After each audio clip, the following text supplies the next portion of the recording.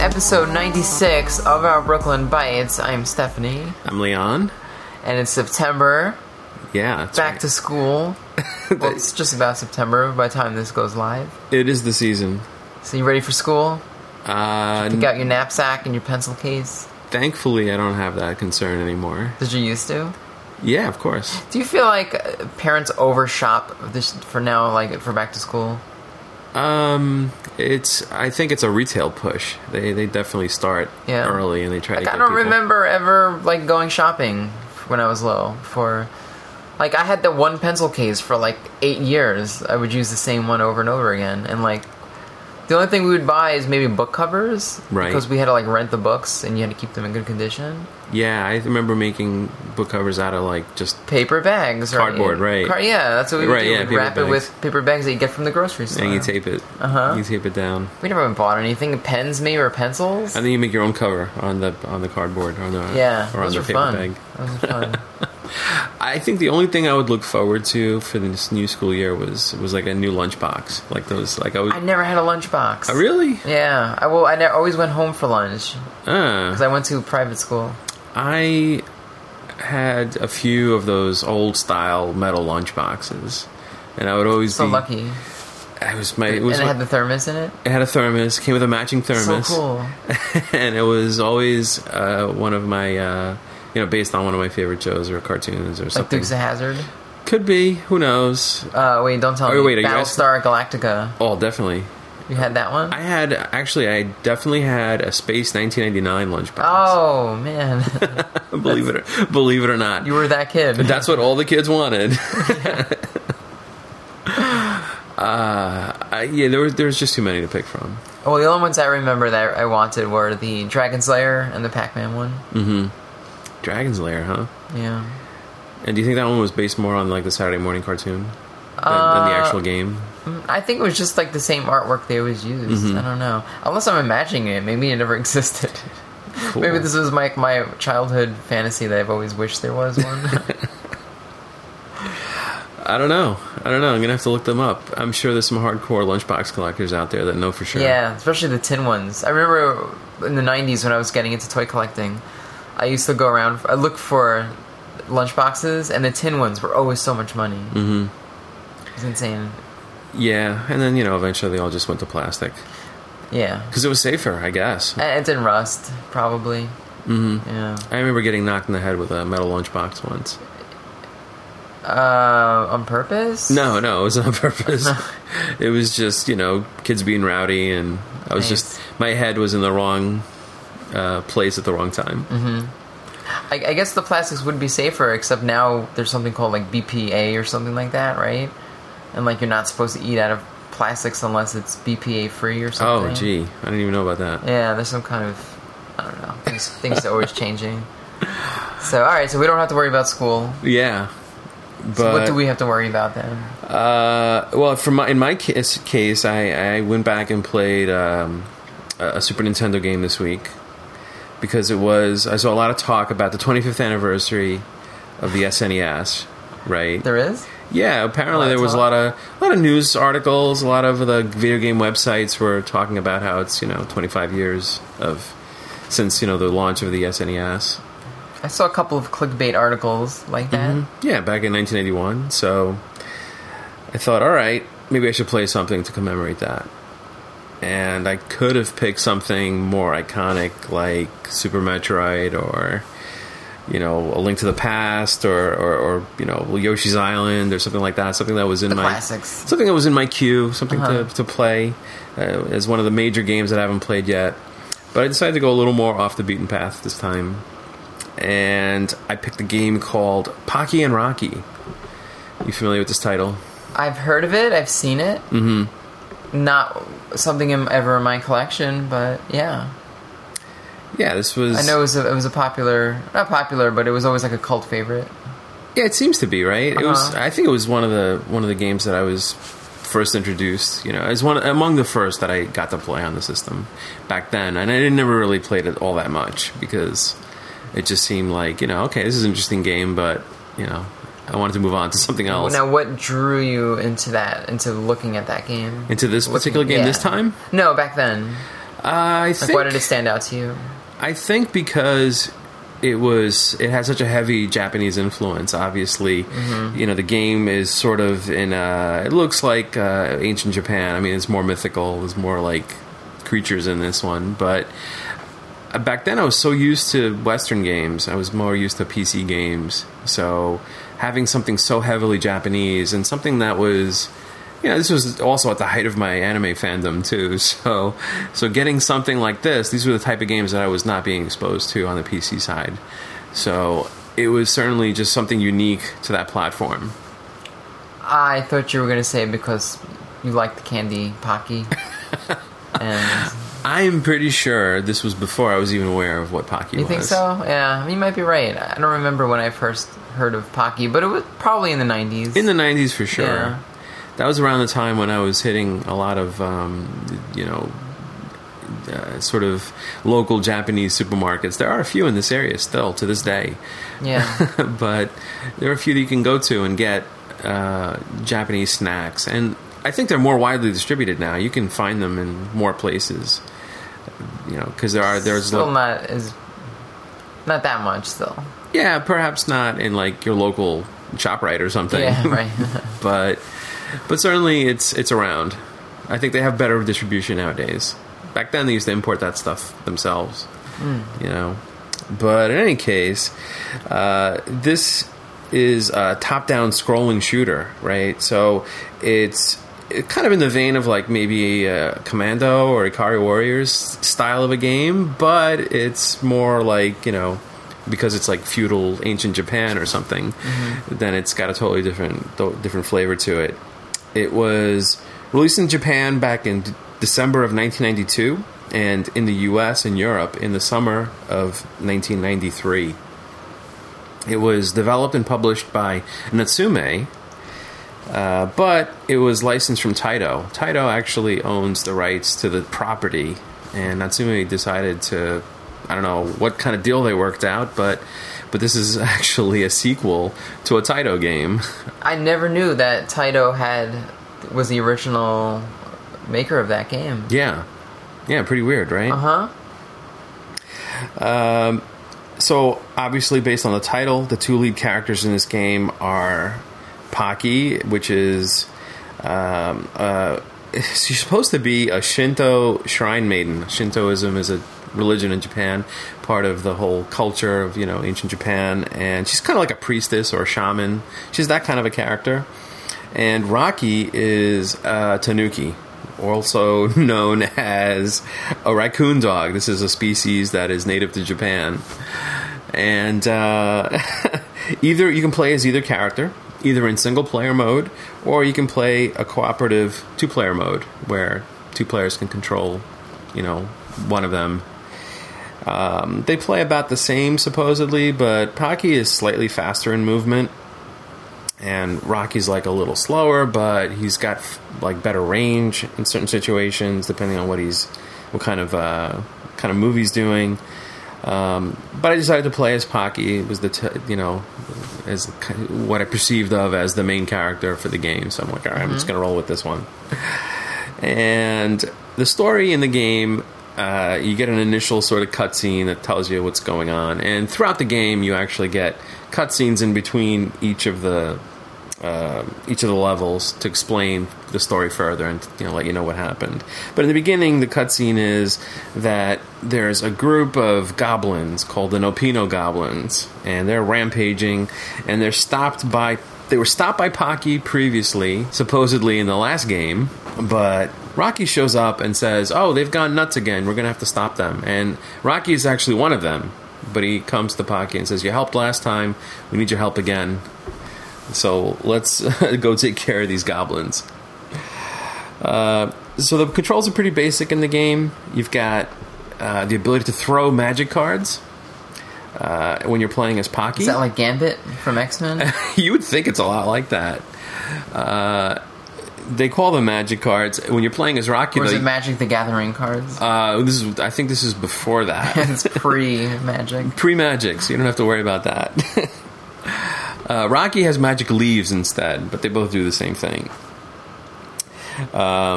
And you've also got the option to throw them one at a time, and there's actually a separate button to do repeat fire. So you could actually use the Y button to just fire continuously, which is great. I use that a lot. The B button gives you a magic stick, which lets you wave a wand. And that's used kind of like as a melee attack. It's also used to block projectiles coming in towards you. Rocky can wave his tail instead. So he turns around and kind of swats his tail around, and he has the same effect.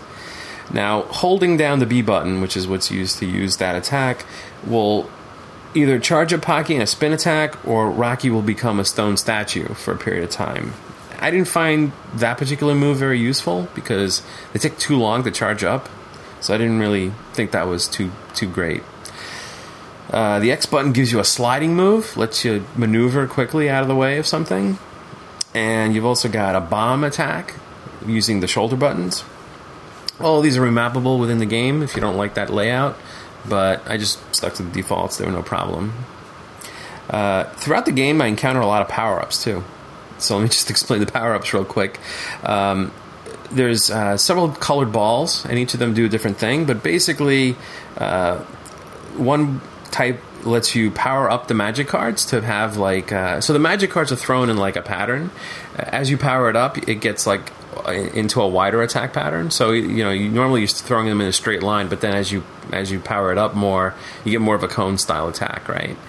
But red balls switch your attacks from magic cards into a fire shot. So now you've got kind of a fireball style attack, and it's more concentrated. It might be more powerful. I couldn't really tell. But I pretty much stuck to the blue balls, which power up the magic cards. I like that approach better because it just gives you a wider, area of attack.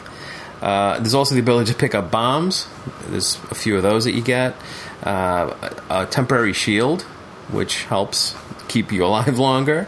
There's also like health recharges. And the weird thing is something called Mad Dog. And Mad Dog is like sort of an ally that shows up that you can ride on. It's not the Mad Dog McCree from the classic full motion video. That would really be out of place in this game. To have this cowboy show up suddenly. Yeah. So no, it's definitely not that. He's basically this animal that you can ride temporarily. It gives you like. It's like the typical, like in Metal Slug, you can jump into a vehicle, into a Jeep or something, and run over enemies, and it's that kind of a thing, you know, temporarily. But you're not allowed to attack while you're riding on this thing. So you could use it to run past enemies and knock them over, but you can't actually like fire your cards or anything like that. So there's another thing you run into called what the manual refers to as Help Man in a very generic way. And all it does is it's usually some kind of a hidden like mystic or priest or something that will drop special items, and sometimes it can be that Mad Dog creature. There's 3 difficulty levels: easy, normal, or hard. I just played on normal. I thought that was just the right balance. And there's, like I said, 6 stages in the whole game. So I'll give you a quick, brief rundown of what each one was like. Spoiler free, right? I'm gonna talk about it to some degree. I'm gonna figure people have had plenty of time to play this game. Sure. So this is just my recounting of how things went for me. And the first one is in a zone called the Haunted Shrine. And this is a pretty scary place. There's green jack-o'-lanterns popping out of wells. There's ghosts flying across the screen. There's one-eyed umbrellas that hop out of the woods. One-eyed umbrellas. So there's these green umbrella creatures with like a single big eye on the top of them that jump out. And there's like skeletons. So right away, you're not in just normal Japan. This is unless there's a place in Japan where this happens.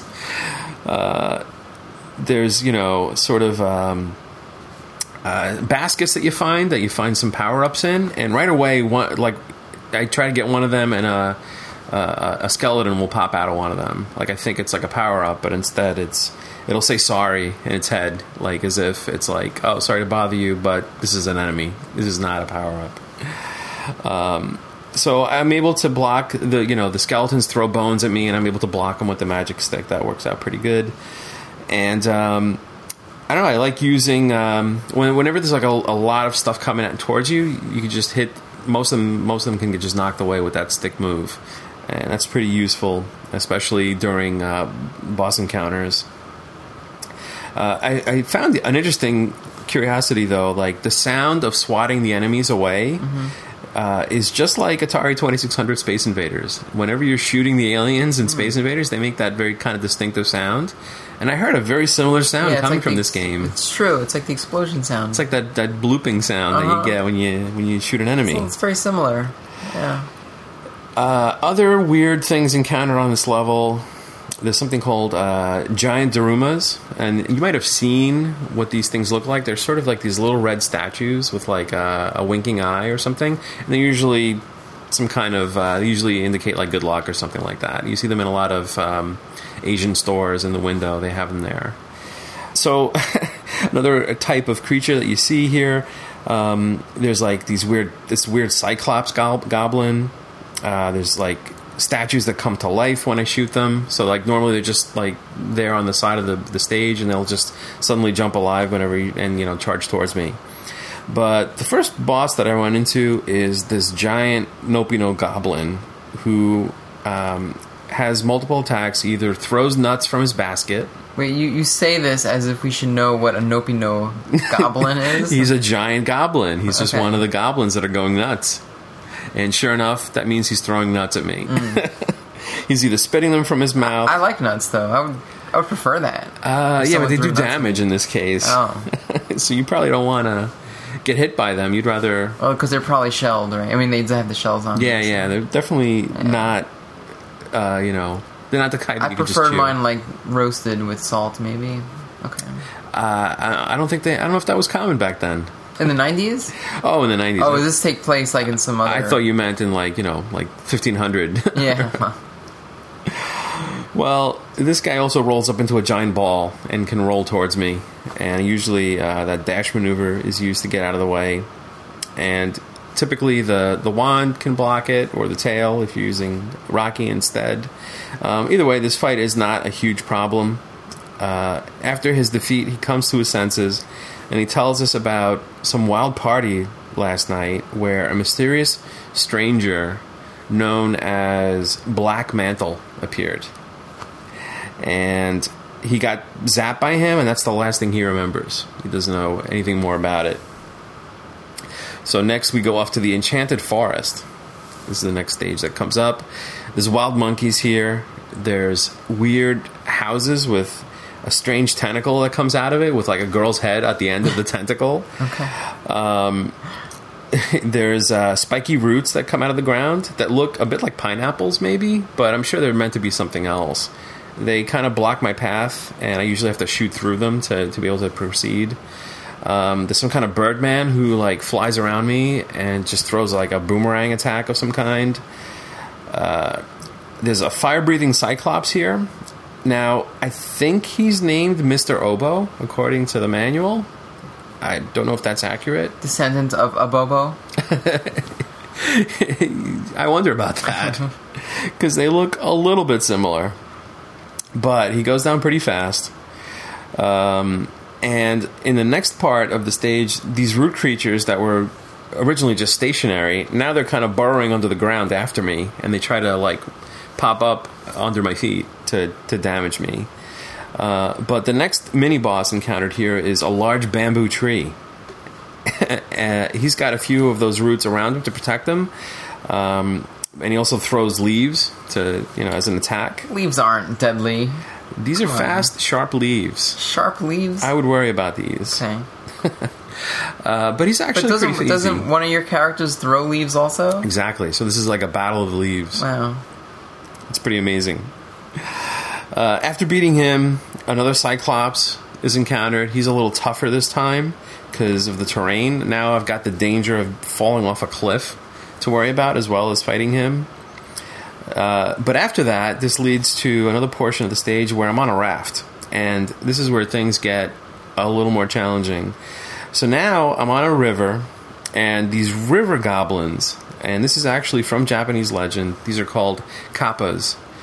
and they come up onto the raft and they try to drag me off the raft into the river.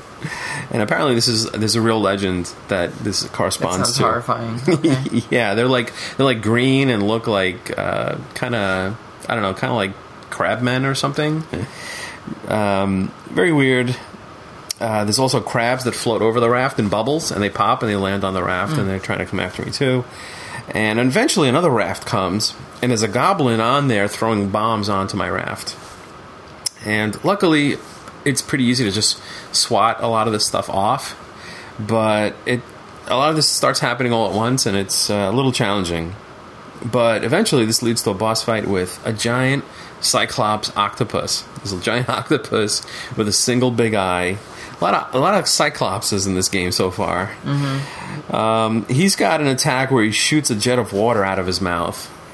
So you kind of want to stay out of his direct path. But he's also got 4 tentacles that rise above the water, which look like sea serpents. And they spit fireballs. But I think the challenge there is to try to shoot them before they shoot the fireballs. If you hit them a bunch of times, they'll sink back into the water without firing. So that's the goal there. They rise and fall every time you hit them until you finally do enough damage and he's finally beaten. Do any of these characters have weak spots you have to hit, or you just pound them with your weapon? That's it. In this, so far, none of them really are vulnerable only in one spot. Okay. You can pretty much hit them anywhere, and they'll take damage. Not a huge amount of skill. Are we auto-scrolling in any of these stages, or is it just... not yet. Okay. The river is a little bit of an auto-scroll, but things seem pretty static. But it's mostly... I'm sorry. Yeah, no, I mean, later on, there are definitely some spots where the screen forces you to move forward. Mm-hmm. You're mostly running in a straight line, then? Yeah, pretty much. There's no, mazes or anything? Not until later. Oh, okay. I'm jumping ahead. Well, not so much, but it's coming soon.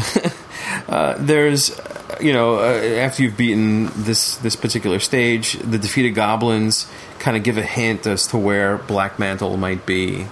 It seems like as you beat these creatures, they snap out of whatever delirium is causing them to attack, and they kind of tell you like what to do next. So the next area is called the Cemetery Mystery. And this stage starts off with a nice kind of transparency effect. There's like a nice ghostly fog over the land, over the gates to the cemetery, and zombies are rising out of the ground, and there's these weird eyeball bats flying around. These are also Cyclops bats, I suppose. I was going to say eyeball bats, meaning, Yeah, they have just a giant eye in the middle. Nice. There's also a floating jack-o'-lantern that shoots like stars out. And some of the tombstones in the grave form passages that have to be maneuvered through. So as you're walking through the graveyard, there's like little dead ends in areas that you have to sort of, you have to maneuver through these passages to get like either like a treasure chest or something like that inside. Eventually I come to this chapel. I come to like a big sort of what looks like a chapel within the graveyard, where the doors slam shut as soon as I try to go into it, and this giant skeletal, like bishop-like creature shows up, floating in the air. He's got multiple attacks, including a freeze ray, a stream of fireballs, or spinning blades. And after a lot of dodging, I eventually beat him, and the doors open up, and I'm in a room full of bats and green slimes, followed by this Joker-looking character, maybe like the Joker from like a deck of cards, right? He throws out like spades and clubs and all the different suits of a card. This guy doesn't look like he belongs in ancient Japan, though. I don't know if those type of cards were prevalent back then. Was there any type of changes that were made when this was brought here to America? Perhaps maybe that was like I wonder. I don't know. I don't think so. I'm going to say probably not. Okay. Yeah, I don't see anything in the wiki about that, so maybe not. Mm-hmm. Yeah, so in the next room, there's a genie that is like kind of floating between these sets of pots, and occasionally becomes this cloud of smoke. Once beating him, I'm kind of back outside where all of a sudden, like the land is very unstable, and there's like a series of quakes happening that's causing the landscape to shift. There's one passage that I can barely get through without being crushed. So like there's a portion where it's like sort of like a little valley, And as I try to run through it, the walls of the canyon start to close in on me. So that took a little bit of practice to get through. This skeleton bishop-looking guy kind of returns as the final boss for this stage. And he has the same set of attacks as before, but he's a little more... He moves around a lot more this time. And again, there's also a little more precarious. There's like a cliff edge that I can potentially fall off of if I'm not too careful. But after beating him, I find out that the Gorgonzola goblins are responsible. You're joking, right? This is what they wrote in the game. Gorgonzola, okay. Gorgonzola goblins, they cast a spell, and they're to blame for the Nopino goblins acting the way they are. So it's one group of goblins causing the other group to go bananas. I know. I've got some things to say about the translation being done here. This is Japanese mythology? I don't think so. Okay. But I'll get to that. We begin to move towards the fortress now. We sort of see that, all right, the Gorgonzolas are to blame for this. We see their fortress off in the distance, and we see a ship that can get us there. So we start to move in that direction. So the next stage is called the Battle in the Sky, right? So in this one, it happens across some kind of treacherous areas up in the mountains, right? There's enemies that include these storm clouds that are like throwing lightning and whirling tornadoes, and there's like boulders tumbling down like made of skulls, like giant skulls. At one point, I see a falcon sitting in a tree. I end up shooting him, and that reveals one of these hidden like shamans that are in the game. Some kind of mystic appears. This time it's a floating woman in robes. She's like just kind of flying around the screen playing like some kind of stringed instrument, but she's dropping a bunch of goodies on the ground. And one of them is that mad dog creature. So I hop onto that. He kind of looks like a miniature version of the dragon from Neverending Story, but like really small. Okay. This reminds me a little of the Space Harrier bonus stages. Yeah. When you're like, did you ever play Space Harrier? Not too deep. You ride this like, it's almost like the Neverending Story dog, and you just kind of run into anything. Uh-huh. You don't shoot or anything. You just maybe it's a similar type of creature. Yeah, maybe. So this lets me hop ahead into the level a little bit more. Eventually, once we get closer to this ship, it turns out some kind of like very scaly looking airship.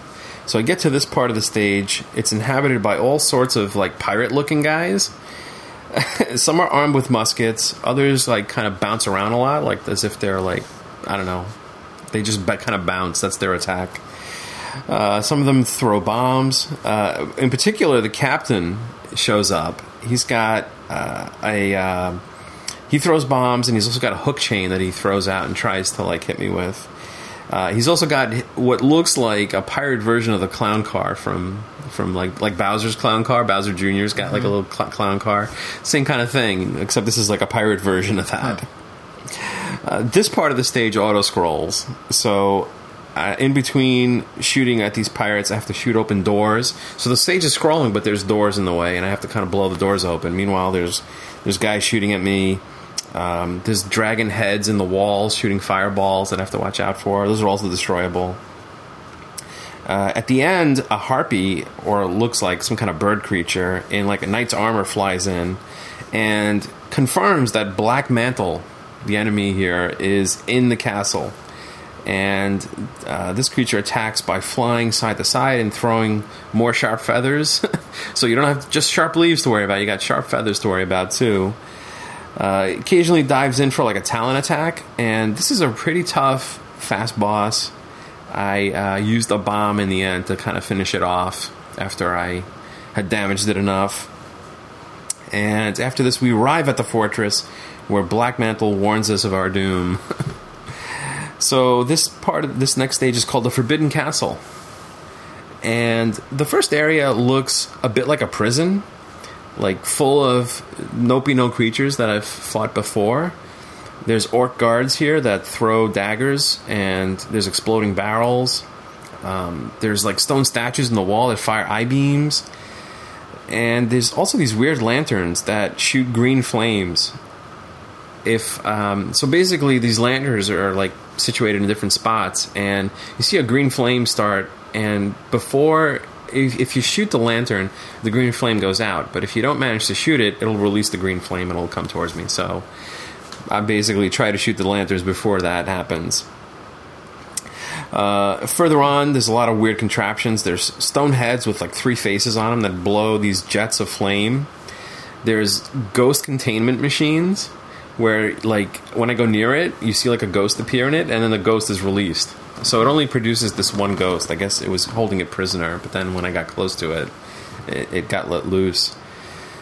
There's flying hands. There's disembodied hands floating around, and giant spiked marbles to avoid. It becomes more clear that this place is less of a prison and more of like some kind of twisted laboratory, maybe, where a lot of these creatures were being like held to be experimented on. Because what happens at the end is a boss appears who is a vampire, and he says he will use me in his experiments after catching me. He attacks by swooping around the screen and releasing swarms of bats, which can be swatted away pretty easily. But the real problem here is the floor that gets electrified. There's like panels in the floor that get electrocuted, and I have to get away from them before getting caught in them. He'll eventually turn into a giant bat by the end of the fight, but soon after that, he's easily beaten. Pocky and Rocky release all the prisoners at this point, and then head on to the final stage, which is called the Battle with Black Mantle. So I move further into the fortress. There's knights with lances for arms, so instead of having like normal forearms, their arms are like lances that they try to swipe with. There's laser firing spiders. There's floating like priest looking guys, and a giant beast that hops around side to side and spits out a giant fireball as well.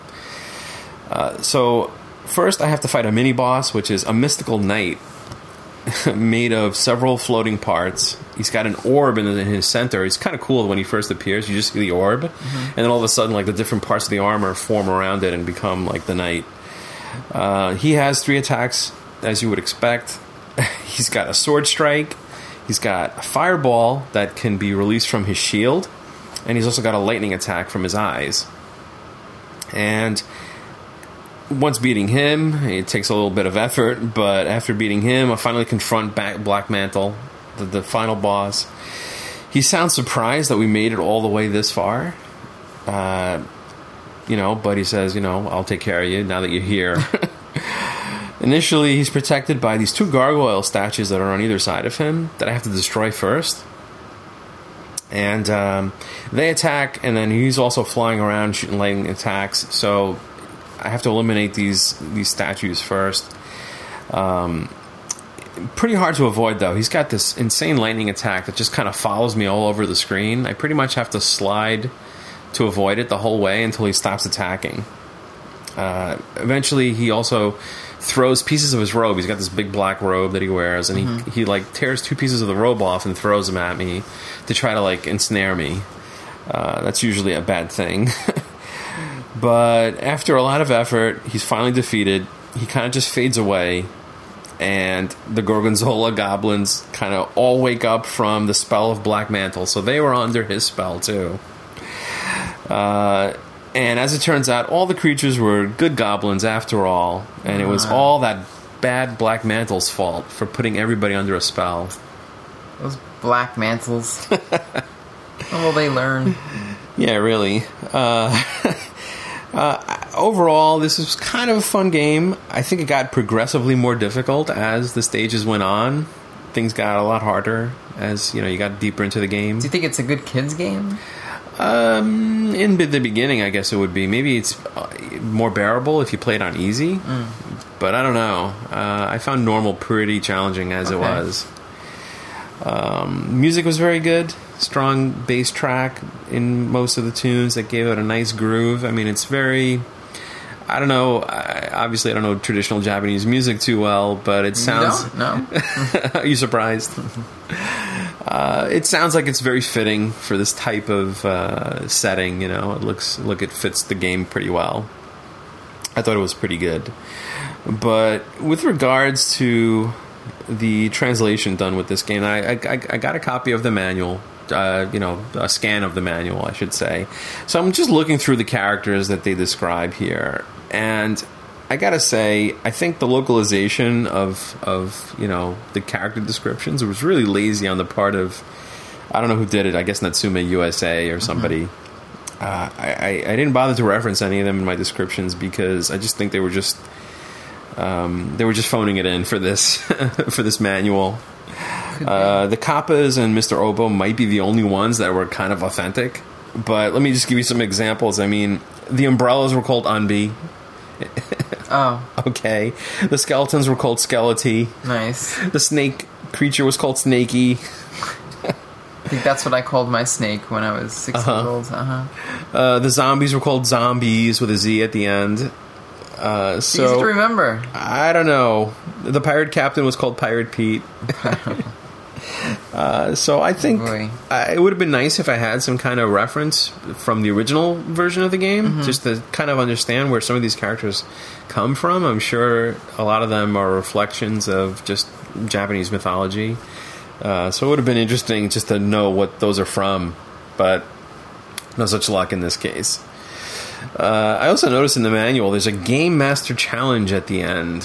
What's that? It says, defeat this game and take a picture of the ending screen with your face in it. And this is for SNES and NES games. And send the picture to Natsume and you will be designated a Natsume Game Master. Cool. And you will be awarded the following prizes. Okay. So number 1 was a Game Master sweatshirt. Not available in stores. Please specify size. Nice. And it's just a t-shirt or like a sweatshirt. Oh, wow. Long-sleeve sweatshirt that actually says Natsume That's pretty cool. Game Master. Sweet. You've also got a Game Master certificate suitable for framing. Nice. So I'm wondering how many people out there have one of these. And it also says Game Masters' names will appear in the Natsume newsletter. Wow. So did you even know there was a Natsume newsletter? I actually did not, no. They give a list of games that qualify for the challenge. And I actually don't know a lot of these games. I know of Scat. That was one of them. How can you not know Scat? Yeah. I actually can't read some of these. The scan is not good enough for me to tell what this is. That's Spanky's Quest, I think that is. Maybe? Yeah. Does that say Quest? I think I'm looking it upside down, but I'm pretty sure if I remember that game correctly. There's Amazing Penguin. Mm-hmm. I don't know what this Something is. Tail of the Gator, perhaps? Yeah, I think so. Maybe. I'm looking up this Natsume newsletter. I want to see if this is something that actually got made and exists in the real world somewhere, or if it was just a Japanese thing. I don't know. No, I think this is just, it was definitely a U.S. thing. This is a U.S. copy of the manual. Natsume sweatshirt. Let's see if this is on eBay. I'm just curious, right? Yeah, I don't actually want to own it, but because I'm the type of fool that would send away for those things in the books. Like if there was a poster or a chance of winning something, I always would send in like UPC codes, whatever I had to do. Yeah, I wonder if anybody's got one of these. I don't see anything on eBay at the moment, but I'm sure anything is possible. Well, I did check eBay for copies of this game just to see what they go for. Yeah. And, well, let's just say I'll start off with the lowest priced option, which is a Repro cart. And that doesn't count. Even repros were selling for between $35 and $55, okay. Which I can't believe. Yeah, me neither. A repro should be, I don't know, cost of materials plus a few bucks maybe at most. So $15 maybe. Okay. But if you wanted an original cart, loose carts were selling between $75 and $165. That is weird. Believe it or not. Yeah. I don't, but okay. Loose carts with either a box or a manual included were selling between $127 to $196. And complete in box was selling for between $195 to as high as $618. That's insane. I saw there was even one copy that sold for $800 Canadian with $50 shipping. So that's a lot of cash. Wow. And there was a sequel to this game called Pocky and Rocky 2, and that sells for even more, because that was an even later that was produced game in much smaller quantities. yes. But I won't get into what that goes for. I can imagine. So as I mentioned earlier, Pocky and Rocky is actually known in Japan as a game called Kiki Kai Kai. That was the original title of the arcade game that it was based from. And the full title is, Kiki Kai Kai translates as something like Mysterious Ghost World. The Enigma of Black Mantle is sort of the title for this game if you're getting the Super Famicom version. But, it's a sequel to a 1986 arcade game simply called Kiki Kai Kai. That was the game that Taito had produced. And that game had many home conversions, actually. There were versions made for the MSX2, for the PC Engine, and the Famicom Disk System. You count those as home conversions? This was basically a Japanese game, so that's pretty much where you would find the conversions for it. So the characters, Pocky and Rocky, in Japan are known as Sayo-chan and Manuke. Alright. I'm glad they changed it. A little different. Pocky and Rocky is a little more catchy, right? Mm-hmm. Yeah. So, Pocky and Rocky 2 came out on the Super Nintendo. This was one of the sequels. In 1994, so 2 years later, there was a sequel. There was another sequel that came in 2001 on the Game Boy Advance, and that was called Pocky and Rocky with Becky. Yeah, I don't remember that one. They actually added a third character to the game. Do not remember it. Okay. There was another follow-up. This is a loosely related game called Heavenly Guardian. I don't know if you're aware of this game. This was released for PlayStation 2 and Wii in 2007. I do seem to remember that one. So this game was originally planned as a sequel in this series, but there was some conflict with the rights with Taito. Like, for some reason, they couldn't quite work out the licensing of the original game, because Taito had since been acquired and was no longer sort of playing along with licensing out their older games. So it was kind of, a lot of the characters were changed, and the game was just kind of released as Heavenly Guardian.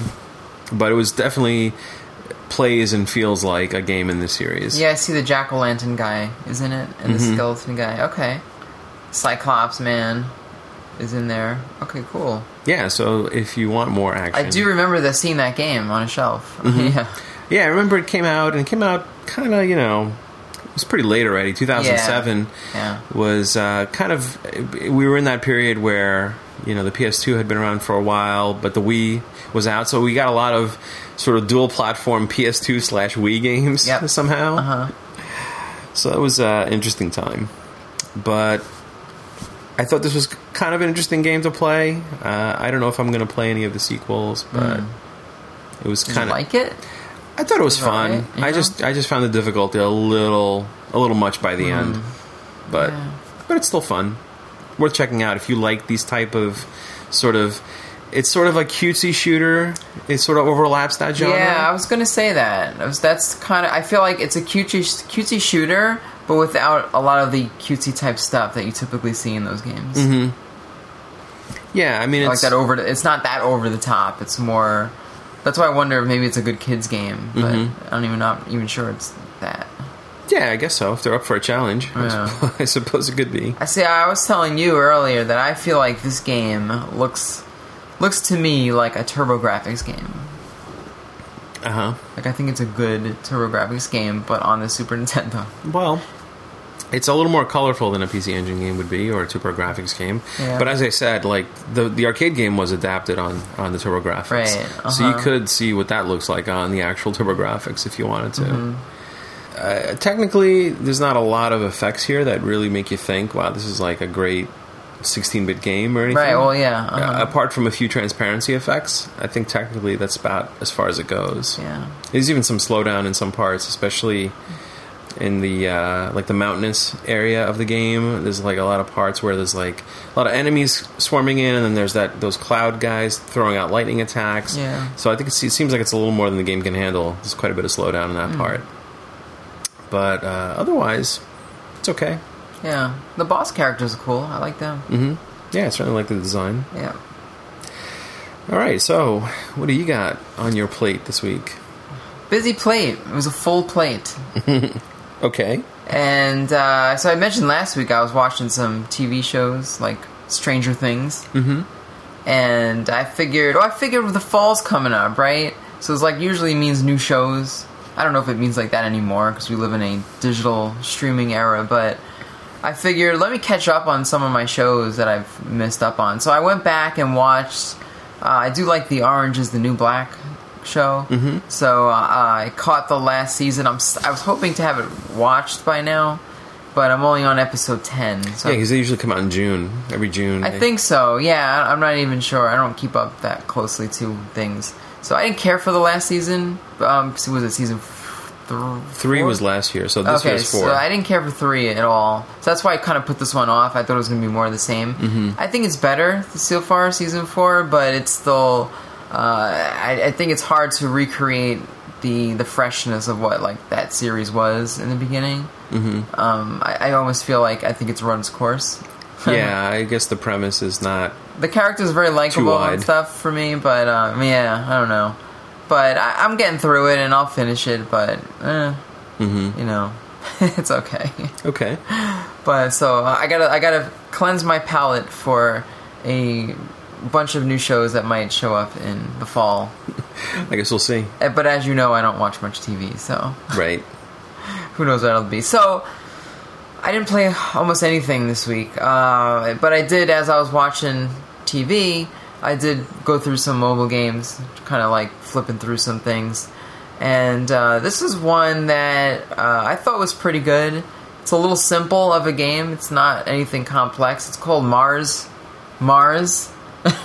Double Mars? It's double Mars. It's Mars: Wow, that's a bold and creative title. Yeah. I was in a mood for No Man's Sky, you know, but so I played this instead. This is quite a difference. It is quite a difference. This is a free game. It's on iOS, Android, and Apple TV. It was released this year. It is a game similar to like Lunar Lander. Mm-hmm. You play this little astronaut guy on this Martian landscape, and you have to, the simple mechanics, you have to springboard from one platform to another, and that's more or less the whole gist of this game. It's an endless game. You just keep going, but every platform has a number. Mm-hmm. So I say like Lunar Lander because you have a fuel pack. So when you boost off your platform, you have thrusters. So the left side of the screen is left, right is right. And if you hold both the left and right side of your iPhone or whatever you play it on, you'll have a sensor thruster. Mm-hmm. And of course, you know, gravity is in effect and, you know, stuff like that. And, you know, the whole part is watching your fuel gauge as you boost off to land on the next platform. Just paying attention to make sure you run out of fuel. If you do run out of fuel, your character will crash down to the bottom and explode into a million pieces. But you instantly respawn. And you do respawn, yeah. On the previous pad. Yeah. So it's like I said, it's very simple. They added some things in there to get you playing some more. So you get rewarded. So there's like little, not coins, but like little icons that you can pick up along the way. And then also, as you land on platforms, they give you some. You can also watch an ad, and they'll give you even more. But you don't have to. It's really ad-free for the most part. And so you can find new characters. Mm-hmm. I think for like every 50 of these, like, what are they, like, these little... Like bottle caps or something? Kind of things, yeah. And the characters are kind of like cutesy looking. Like there's a monkey for one of them. One of them's like Arnold Schwarzenegger. Mm-hmm. And he kind of makes like his grunts, you know, Arnold does. So, I didn't get that one yet, but I think it's him from Total Recall, maybe. That's kind of like... right. Like when he was on Mars. So, he kind of looks like that. Uh-huh. Okay, that makes sense. There's 30 characters in total, but the characters all control the same. It's just a matter of the funny animations they make. Right. You know, it's a panda bear, I think. So, you know, the characters are more for, like, the kids, probably. Like, 'cause they like these little, like, collect them all kind of things. Mm-hmm. And so it isn't so simple all the time. It's not just going from one platform to another. There's obstacles in your way. So, you know, this Martian landscape might have like a flower, like these weird mushroom or flower type things. And if you or if you're coming down to land on the platform and you might touch it, it'll bounce your character and throw you across the screen. Yeah. Or propel you in a different direction, and typically, like, you don't have fuel at that point to rebound, and you'll die. There's also, I discovered black holes that'll appear, and you have to try to navigate around that, otherwise you get sucked in. Mm-hmm. And then you also get rewarded for chaining the going from platform to platform. So if you can go, the more you can do without dying, you'll get a bigger reward. Right. I think the most I've chained, I think right now is, I think I'm in like 50 or something like that. Wow. I've done. That's pretty good. I've had a pretty good run, yeah. I'm on level 400. So it sounds like this game sounds ridiculously like lame, probably. I mean, I'm not describing it as very fun. But it's weird. Like, I start playing it and I find it very relaxing and soothing. And it's something that you don't really have to pay, like, you can, like, just do a quick one and then just, like, not pay attention or just shut it off and then go back to it later. And it plays great on both my Apple TV and the iPad. I played it on both, and it both was good. I noticed I saw you playing this game a little bit, and I noticed there was some. They put some interesting stuff in the background too. Sometimes, like, as you're kind of boosting from one platform to the next, you come into view of other stuff. Like, there might be some scenery in the background to make things interesting. Yeah, I have a little bit of a complaint that the scenery doesn't change a whole lot. In fact, I think it only changes when you change your character. Okay, it match the character? Yeah, it seems to be. I only have... I can always forget to buy a new character. So I only have like 3 unlocked, I think. When I have like tons of money, I could just unlock probably another 10. So I think that's what it is. Because for a while, it seemed like the scenery never changed. And I don't know. Right. Yeah, the one I saw was like a very stylized cartoon rocket in the background being fueled, which I kind of recognized. Right, so that cartoon rocket, you told me, was a reference to, an old comic book, to a Tintin right? comic, yeah. What is it? Tintin was like a Belgian comic from like the 50s, I think, which I happened to read when I was a kid. Yeah, I never even heard of it, but you showed me, and we looked at the comparison, and it's spot on. It's like, identical, right? Yeah. It's like it was from a comic that they did called Journey to the Moon or something like that. So yeah. So this developer, Pomelo Games, are they're not located in the U.S. I forget if they are South America or they are like Germany or something. I'm not sure, but maybe they might have been influenced by it. That's a really good possibility. Mm-hmm. I also noticed one of the characters you picked, which was some type of lady or something. As she was boosting, there's like flowers coming out of her little rocket pad. So is that different for the different characters? It does do they change, they have like different little jet streams that they produce? Yeah, sort of like Rocket League, that sort of thing. It's an interesting little visual. It doesn't have any control changes or anything. It's still, your character still performs the same, but so the visual changes. There's also little spots sometimes that you'll see sort of like outlined by a frame, like a square. And if you jump in that square and you can hover in there a second, it zooms in and you can take like a selfie shot with the animal, like as if he was taking the photo. And then when you take the selfie shot, you can save it to your camera roll, or you can send it to a friend or post it to Twitter or something. So along with your score sort of thing. So optional stuff, but I guess they're trying to make it maybe more relatable to the youngsters. I don't know. Okay. I have no idea why you would put that in there. But I think the graphics look alright. I think it has a nice polish to the game. I don't know. You watched me play it a little bit, so I don't know what your feelings about it really were. Well, I find that it's very unforgiving. It's sort of you have some wiggle room to make some creative landings, but pretty much if you're off target by more than a couple of inches, you're gonna end up splatting on the landscape, and you're gonna have to try again. When I first started playing, it was like that for me. I had a lot of trouble, but now that I've played it a bit, I can go on these long runs now. It just sort of flows. Right. It's like you have to understand the way the gravity and the fuel works. You get used to the physics. Yeah. How long to boost for? Right. To like kind of brake in the right spot. Yeah. My one complaint, what I was telling you, was it's hard to tell how fast you have to come in to land on the platform, because if you're coming in too fast, your character splats. Right. And there's a very fine line of, how quick or slow you have to land. So they give you an indicator on the platforms, like a red, green, blue indicator. Mm-hmm. Oh, okay. I'm sorry, red, yellow, green. So I'm thinking of stoplights.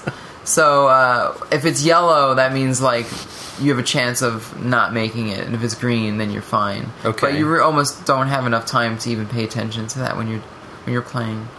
And that's based on how much fuel you've got left, or like the angle you're coming in at? It's or just maybe a combination of those. Just things. A matter of how well you were thrusting, so to reduce your speed, so you're not crash landing. Mm-hmm. Mm-hmm. Yeah, I haven't gotten to try this yet, but I'm gonna check it out because I like dopey games like this. I like kind of like super dopey. Yeah, It's free. I mean, whatever. I've played some other Lander games. I think it's just a favorite genre of mine. I just like doing that whole thing. Interesting. I like what was that other Taito game, Lunar Rescue or something like that, I think. Could be. I'm trying to remember. Yeah, sure. Old arcade game? Yeah. But there's a few in this category. I kind of like it though. Cool. All right. I tried another one out too. Mm-hmm. This one's called Redungeon, and I've been playing this one for quite a while, but I've been holding off on my review because I didn't know if I hated it or really liked it. So I do like it. I don't know if I really like it, but I do like it. This is also a freebie. It's on iOS and Android, and it's from Nitrome, and I've mentioned Nitrome's games. They're really good if you own an Android or iOS device.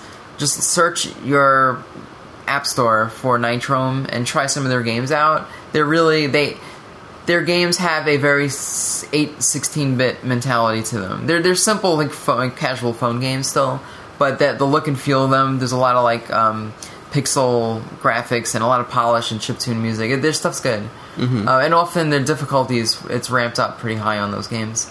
But this one came out just recently. So it's published by Nitrome, but it's actually by a company called Enemines.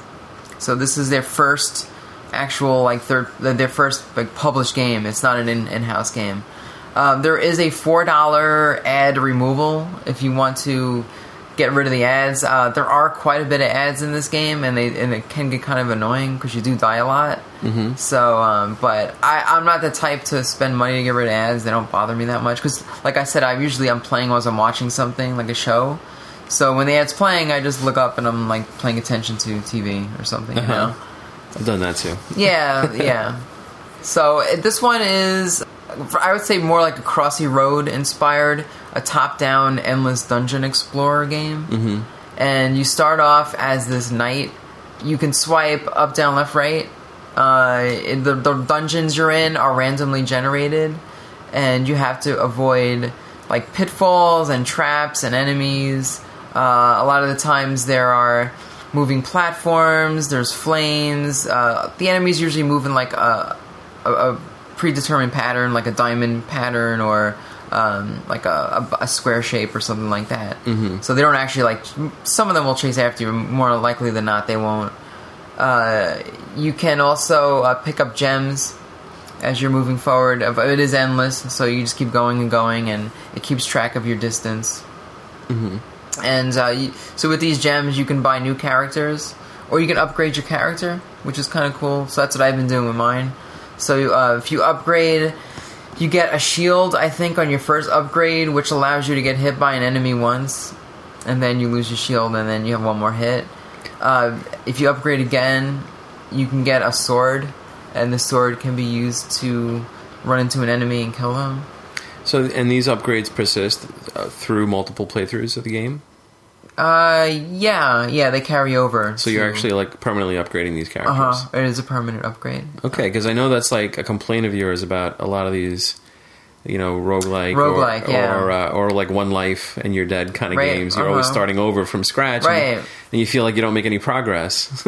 Yeah, so this actually was added in, and that's why I held off on this review too, because initially that was not in the game, so it was added on. Sort of like that other game I played recently too, Ludi Dungeon, I think it was, where they also did not have an upgrade system for their character, and they added it in later on. This game not only plays similar to that one, but it also has that same mechanic to it.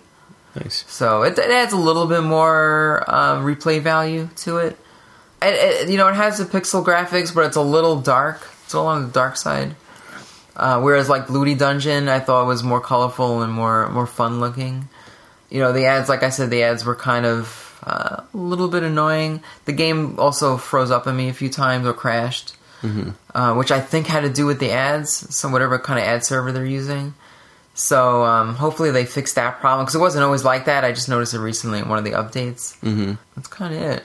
Yeah, I've had similar problems with in game ads with some games. Sometimes it'll flake out when it's not able to retrieve its ad correctly, and a lot of times I end up having to put the device into airplane mode to kind of prevent it from trying to load ads. But I think that's what I did to fix it. Some games will cache some ads locally, so that even if it can't get onto the network, it'll at least run a few. And then other games will basically disable some features, because if you can't watch an ad, then it won't give you the continue option or something like that. You'll basically playing with reduced functionality as a result. How do you feel about the ads in the games? Again, if it's not, it's like what you mentioned. I mean, if it's not too intrusive, or if it doesn't really get in the way of the game, I don't mind. Like if an ad runs for 10 seconds to let me continue the game or something like that. Yeah. A lot of times when I play these type of games, it's like as I'm winding down for the day and I've got headphones in and I've usually got YouTube playing on my phone or something like that. So I just end up looking at something else a lot of times. I know that doesn't help the the game that much, but at the same time, I still acknowledge what I'm looking at. I still kind of am aware of what they're advertising. So I guess it works on some level, even if I'm not, my full attention's not on it. It's funny you just said that, because when I was playing it, there was an ad for an Angry Birds game, a new Angry Birds game that I didn't even know they made. And I was like, oh wow, there's actually a new Angry Birds game. Yeah, I mean, I know people get I know some people get really offended by being subjected to ads to the point where you run ad blockers and stuff on your computer. That's why I was wondering. I don't know. I'm not. I guess I'm not that affected by it. I hate TV ads. And that's one of the reasons why I don't watch TV. That's probably the main reason why. Because I don't have a DVR, so.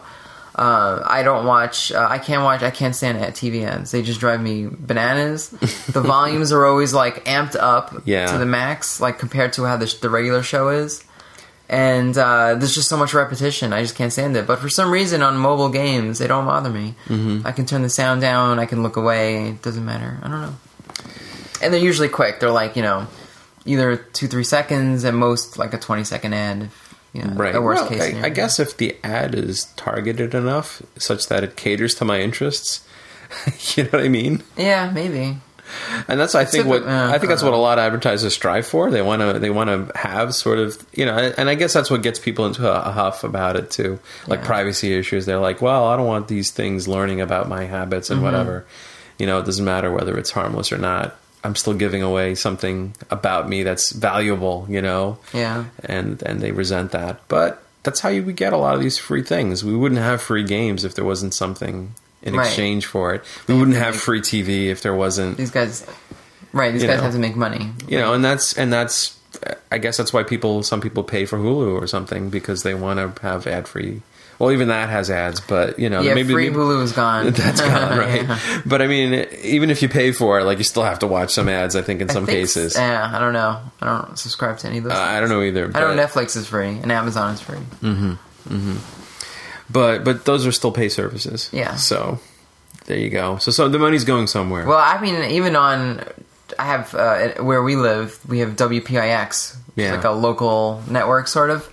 And they actually do during shows. They'll have banner ads over your show, which I don't know if you have that, or maybe it's a Time Warner cable thing. But I'm guessing it's a Time Warner thing. Okay, I don't recall ever seeing that. I've got a different cable provider, and honestly, I don't see that. But then I'm also a TiVo user. I'm a long time TiVo subscriber, not subscriber, but just I've been using their products for 15 years or so, and it's a little different compared to the in-house DVR that the cable company provides.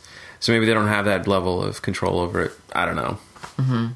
But yeah, I can see how that could be annoying. Cool. Sounds like you got a few interesting games in the pipeline, though. something past time. While I'm passing time. Yeah, so I guess we can actually tackle a news item this week. Yeah? That had been floated. This is PlayStation related. One of the things, there's been a lot of PlayStation news lately. A lot of new things happening. A lot of leaks, rumors. A lot of leaks and things. We know there's a PlayStation event coming up where they're going to unveil some new products, perhaps. One of them that we've kind of seen already. Yeah. The redesigned PlayStation 4. But we'll talk a bit more about that when it's finally shown off officially. Yeah. Next week. But in the meantime, there was something else. We got word that PlayStation Plus membership is going up, right? PlayStation Plus, of course, is, the monthly fee that you can pay to PlayStation to get a few perks. Right. Namely online play. That's kind of the reason they say it exists. It used to be free on PlayStation 3, but with PlayStation 4, they started to charge a monthly rate. Still charging? I mean, how come PC users don't have to pay? I suppose because PC doesn't have that sort of centralized infrastructure that is necessary to enable online play.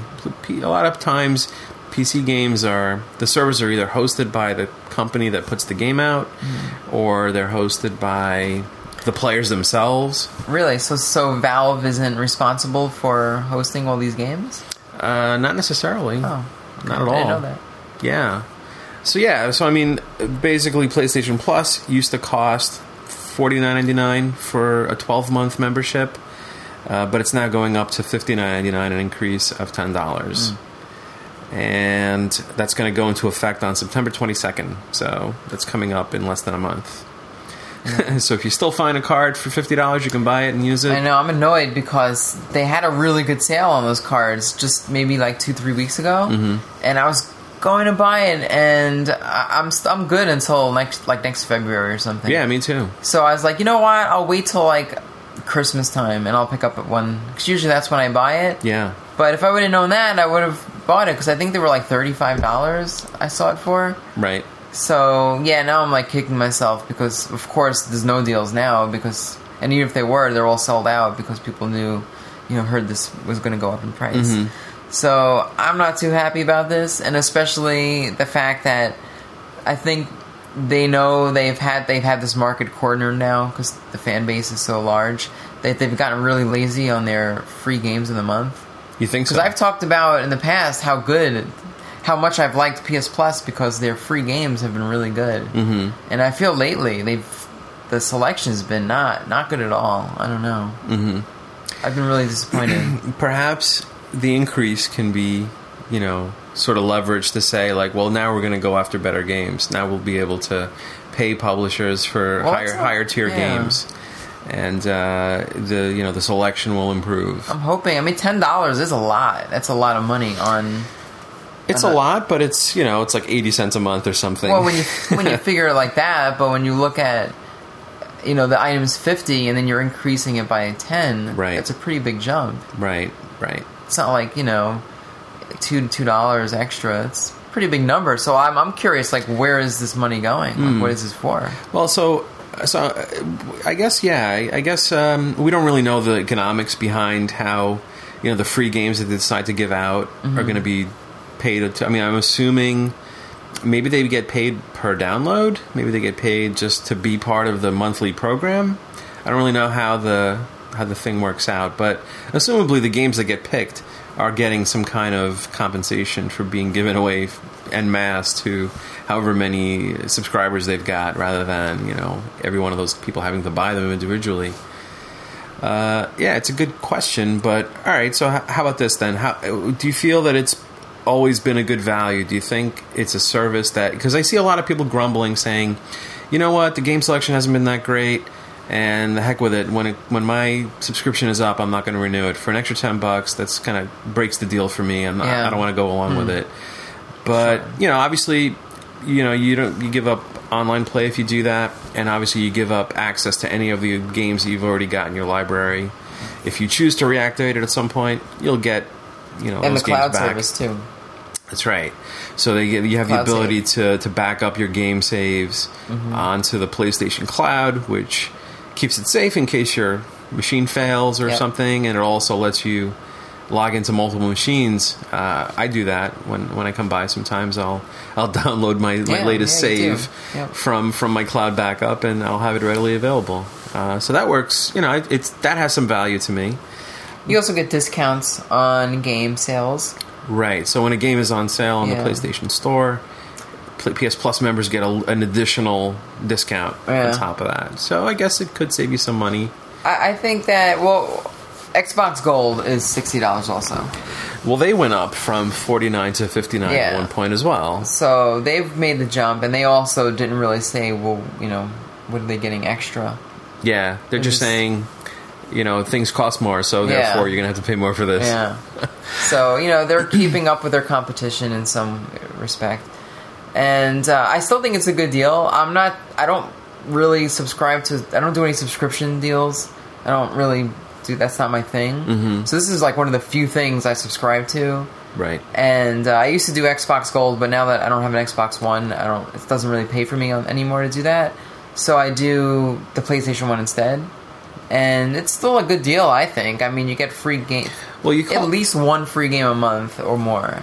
Yeah, well, you get PlayStation Plus gives you more games than Xbox Games with Gold gives you. Because Games with Gold, what they do is they typically give you 2 games for the 2 platforms. They give you 2 Xbox One titles and 2 Xbox 360 titles. Yeah. And PS Plus, I think I've seen them give away like up to 8 games a month or something, but they spread it out. They give you some PS4 games, they give you some PS3 games, and they give you some PSP/PS Vita games. For me, that's useless because I only have because you only have a PS4. Yeah. But typically, so what? Then you're only seeing 2 or 3 games out of it, right? Usually 2. Mm-hmm. You don't usually get more than that. Yeah. Yeah, I mean, if the game is cross-platform, a lot of times you'll get it on all if platforms. it's a Vita game that's cross-platform, yeah, that's true. But even then, it's rarely that it's a third game. Mm-hmm. Not very often. Yeah, it's. I mean, for one thing, obviously we call it a subscription because there is a monthly rate, but you do get a bit of a discount if you do the 1 year at a time. Right. Yeah. So you're not really paying on a monthly basis; you're paying on an annual basis. Yeah. It's still a subscription, I suppose. But you can't. A lot of people just put their credit card in and have it auto renew. they auto renew. Because I got the email that says if your credit card's in there when we auto renew, it's going to be $10 more. Yeah. I don't do that. I buy the prepaid cards, but I'm sure there's a lot of people that don't do that. Right. I mean, there's some people that actually do the monthly plan, which is $9.99 a month. Yeah. So that's like double the cost if you do that's it that way. Pricey. Yeah. But I don't know. I don't typically pay full price for these deals. Every year, I've always, instead of $49 or $59, in the case of Xbox, it's been $59. But I don't typically buy these subscriptions for more than $40. Usually $35 to $38 is typical. Same. Yeah. So I expect that those prices will still continue. Those kind of deals might continue. I'm hoping that's the case because I don't think that's going to happen. Because it is the case in the case of Xbox. I mean, in the case of Xbox, even though it's normally $60, I typically get those cards for as cheap as $35. Yeah. It's possible, but I think Microsoft's a little bit more aggressive with their pricing. Mm-hmm. So you're saying if we see a deal on PS Plus, it might be like $50 or $48 at best. Yeah. And that's about the best we could hope for going forward. Might be. I'm going to hold off either way. Yeah, so I mean, it doesn't, to me, it doesn't, I don't know. I don't have much incentive to stock up on $50 cards right now. I think it's better off. I'm better off taking a chance and waiting for a deal to pop up. Yep. Which I think there might be before the end. We'll see. Before my subscription is up, is what I mean. The holidays come. There's deals every day, so anything is possible. Mm-hmm. So another notion I want to sort of address is the idea that, well, you know, they've got you on a hook now because you've paid into the service already, and you've got this library of games that you've built up by having it for, let's say, up to 2 years now, or whatever it's been, and you obviously have to renew because if you don't, you lose access to those games. Yeah. And what do you think about that? Is that a valid way to look at it? Is it? I mean, you really a lot of people think of this as a rental service because you don't actually own those games. You're paying a fee, and you kind of get to play them as long as you continue to pay. Yeah. And then as soon as you don't have those games anymore. Right. And so you're saying if it's still a good value? Or? Well, do you think that's a good way to look at it? Do you think it's valid to look at it that way? You're renting those games. But let's say Netflix. I mean, people subscribe to Netflix. You get access to the library of whatever Netflix has to offer as long as you've got that subscription going. And then as soon as you don't, you can't watch anything anymore. And it's actually worse for Netflix because you don't ever download anything. Right. At least I don't think you can. It's all streaming. So if they pull a movie off there that you really like and you want to watch it 6 months from now, that's true. That's gone. That's true. You don't own it anymore. Yep. There could be games that get... I mean, it used to... See, it's interesting because PS Plus used to be they used to have a feature called Instant Game Library, where as you would, stay subscribed, you would have this big game library that you had access to. Now it's been this kind of thing where a game is only up there for a month at a time, and then it gets removed, and now they add new games every month. Right. So their approach has changed a little bit over time, but I don't know. I think the value is that you get a bunch of games that you might not have been interested in the first place, and we always use Rocket League as an example of that, right? Mm-hmm. Where here's a game that on first glance we're like, I'm not really into soccer, or I'm not really into sports competitive online games, so I don't know that this is something I would play, but since I had it, I did play it, and it turns out to be a really great game. Yeah. And a game that I really enjoyed. I don't know, I feel like, all right, that's a good game. That's a good example of a game that, I was introduced to because of this service. Uh-huh. But that's a type of multiplayer game that you could play for, infinitely, kind of, because its value is in just the competitive aspect of it. Even if you didn't have PS Plus, you wouldn't be able to play online unless you had PS Plus, right? So it's not the kind of game that you could buy offline and then say, well, the heck with PS Plus, I'm just going to I'm going to play just this game. You need PS Plus to be able to go online with it anyway. Mm-hmm. But let's say other games that they offer. A lot of those games, I might play it, I might finish the game off, and I'm kind of done with the game. I don't know that I would ever go back to it. So if I lost access to a game that I played and then kind of beat, I don't know that I'd miss it, really, if I didn't have access to it anymore. Right, yeah. Because how often do you replay a game once you're done with it? I know people are... used to this idea of ownership and so on, and they say, well, obviously I could loan the game to a friend, or I could sell it back if I'm done with it. I don't kind of do those things anyway with the games I buy. Yeah. So I don't know that that's really a factor for me, but I feel like I wouldn't be that concerned about games that I don't get to play anymore if I did cut off the access, because I felt like, well, while I was subscribed, I could have played those games. Yeah. I mean, when you look at Netflix and you say to yourself, well, I didn't watch everything that's on Netflix this month. Uh-huh. I didn't watch all thousands of titles. You should have. I should have, right? Yeah. Before I got rid of it. But I don't lament the stuff that I didn't get to watch if I decide to not continue my subscription. Uh-huh. So I don't know. I think in that sense, all right, it's kind of like a lone game.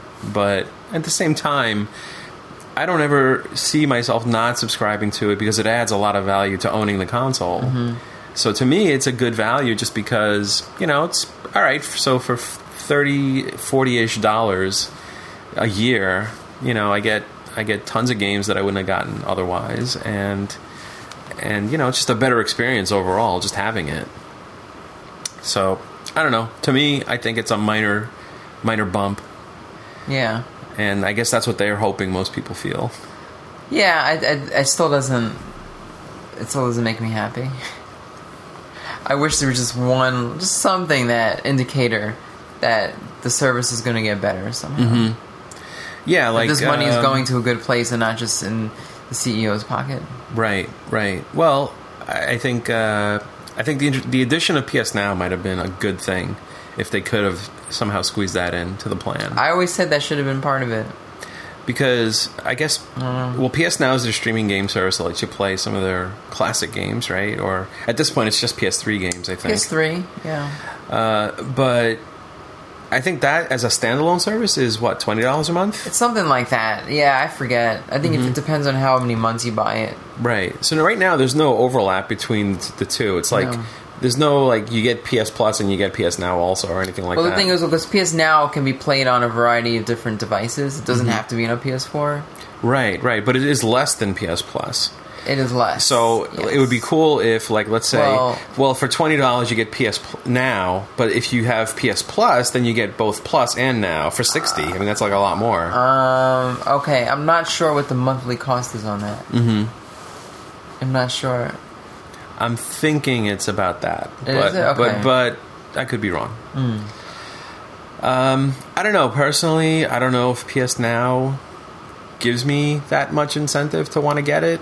I have a lot of those PS3 games, and I kind of have enough to choose from. Yeah. I think it would be interesting if they kind of made it available for, like, the entire, breadth of PlayStation. So PS1, right. PS2, PSP even would be cool. Yeah, so those you have to actually, I think, rent those if you want. You have to pay for a rental. Mm-hmm. Because you can play those too.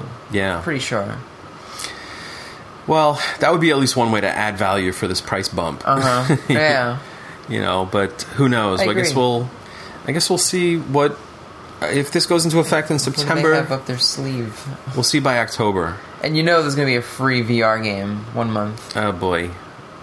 I think people will be angry at that. Yeah. If that would have to be in addition to everything else they would normally give out. We'll see. I can't imagine. I don't think they care. That's going to be a very small platform for a long time.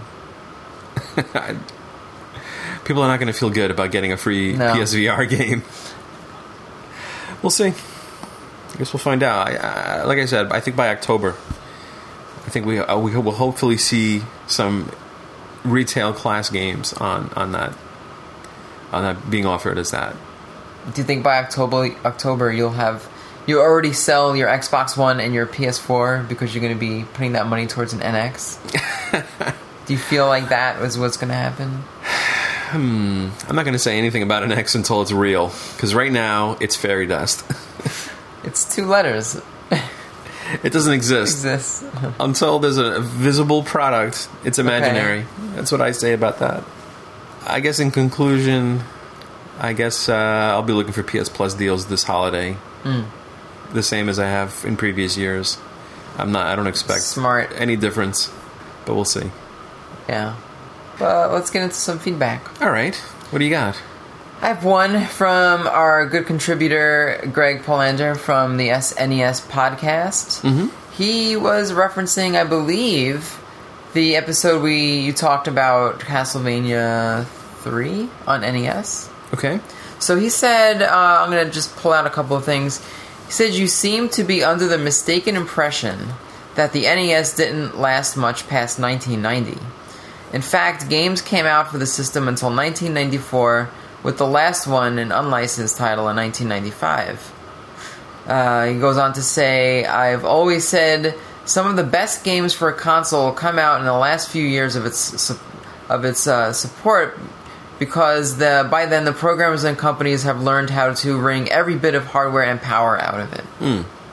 So I don't know if maybe I got the Genesis when it first was launched, which was like 89, I think it was Christmas of 89. I think it came out like August or something like that. So I was a super, like, as you know, you couldn't have found a bigger NES fangirl than me. I mean, I was on TV promoting Nintendo. So I'm pretty much as big as you're going to find. But at the same time, I was one of those people that I was always looking for the arcade experience at home. Mm-hmm. From my very early days of gaming. So all you need is a ColecoVision. At the time, that's all I needed. I loved the ColecoVision. That brings the arcade experience home. That was what they were promising. I returned my Atari 5200 with Pac-Man, no less, to the stores so I can exchange that for a ColecoVision, because my parents made the wrong choice. All right, well. I wanted that arcade-perfect Donkey Kong. They're allowed. They don't know any better. They didn't know any better, but I can't blame them because... Well, that covered you for the first half of the 80s. Yes. So fast-forwarding. So, I still liked Nintendo. I still played a lot of it, past even into the 90s. But I think at the time I only had, I was still young. I didn't start working for another, 2-3 years later. So I didn't have that much disposable income where I could buy every game that came out. So I really had to pick and choose my titles. And for me, the Genesis games just looked so much better that it was hard to take my $50 and put it, or $40 and put it towards an older generation game than when I could pick up a Super Ghouls and Ghosts or Revenge of Shinobi, like one of those type of games, which to me looked better, it sounded better, everything was better about it. So, at the time, every Genesis game looked good to me. I owned the soccer game, Tommy Lasorda baseball, like everything was good. Like I was just, the graphics on it just blew my mind. That's how I became like overnight into a Sega Genesis fangirl. Because I had the Master System too, but that didn't do it for me. But I still bought an NES game here and there. I think, I said I bought Super C. I enjoyed that one. I think there was like maybe one other game, and then there was a couple that I've either played over friends' houses or I may have rented them. But it was just, that's what it was for me anyway. But I know there were good games that were made after that. Yeah, well, I think what what he said is about the programmers kind of learning the system. I think that's true for a lot of console generations. Yeah. A lot of the best games for a system come out in its final year because they've just had that much more time to work with the hardware, and they learn all the tricks and how to make things look as good as they can. So, yeah, that's definitely a thing that happens. Just look at the Atari 2600 games they're doing today. Look at the ones that are coming out 30 plus years later. Even now, and we finally got a good version of Pac-Man. It's amazing what they can squeeze out of those chips. Right. But I think it also is indicative of what happens with a lot of systems, too, where, when the next console generation happens, people look at the old one as like, it's just old news now. Yeah. It's just... it's time to move on. The next technological leap is here. Yeah. Why would you spend time playing an older system? That was the mentality growing up, or at least among a lot of people. And even today, you see that from a lot of people. Like, a lot of people are like, well, as soon as the Xbox One is out, that's it. Xbox 360 is done. It's over. Yeah. There's no reason to buy, Call of Duty on Xbox 360 anymore. There's clearly a better version out now. And like, nowadays, the difference between the two generations are so similar. At least like in the old days, it's blurring a bit more. Between 8 and 16-bit, it was a pretty big difference between even something like 2600 and NES. Yeah, those graphics are pretty drastic. I think it's different nowadays when we kind of look back at some of the old games that we appreciate growing up. We still think of a lot of these older games fondly because we sort of have a longer view on gaming history than a lot of people do. But I think even back then, I think that's why the NES didn't register with me when it came out. I was like, well, I had played 8-bit games since like 1980.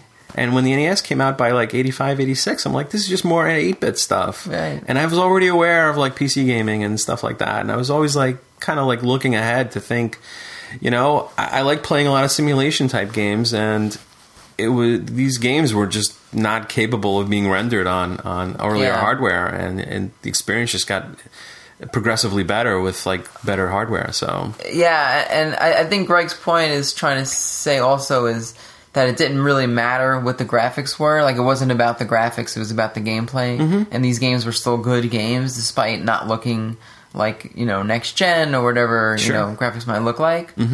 Yeah, but I think our mentality, though, at the time was, gameplay was important, but graphics and sound were also a huge part of gaming for me. So I kind of was sold on a lot of that. It's funny because, until like the PC got VGA graphics and a Sound Blaster, it was still in the Stone Age in a lot of ways. So it took a certain amount of technology to make things like viable. I'm trying to think. Power Blade on NES. All right, decent game. Played a little bit like Mega Man, but not great graphics. So that game came out in like 91, 92 or something like that. At that time, I was playing Alone in the Dark on a PC, which is like a polygon-based game. Right.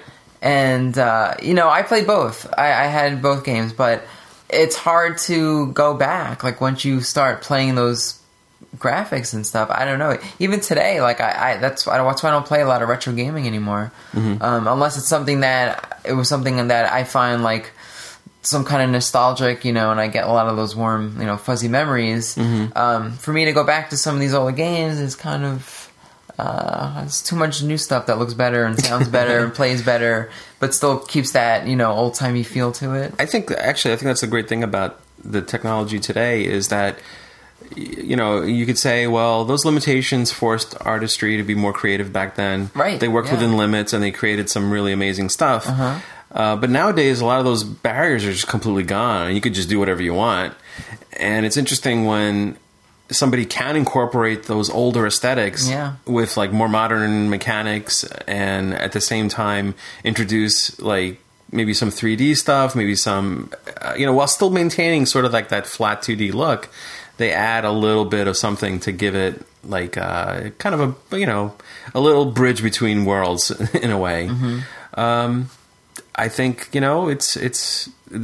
could do things many different ways, and I guess some people will argue that those older pixel style games kind of have stood the test of time better than some of the early 3D stuff, because that stuff looks a lot more rough these days, whereas the 2D bitmap stuff holds up a little better because it was more sort of curated, Right. There's a lot of different ways of looking at it. Yeah. But we do have a lot of choice, and that's pretty good. Thanks for the feedback, Greg. Yeah, that was a great comment. That's we could probably talk about this for a couple hours, but we won't do that. I guess we're sort of at the end of another episode. Yes. So thanks again for listening, and I guess we're as always on Facebook. Also, you could also send us an email directly if you don't have a Facebook account at obbfeedback@gmail.com. So I guess we'll see you next time. See ya.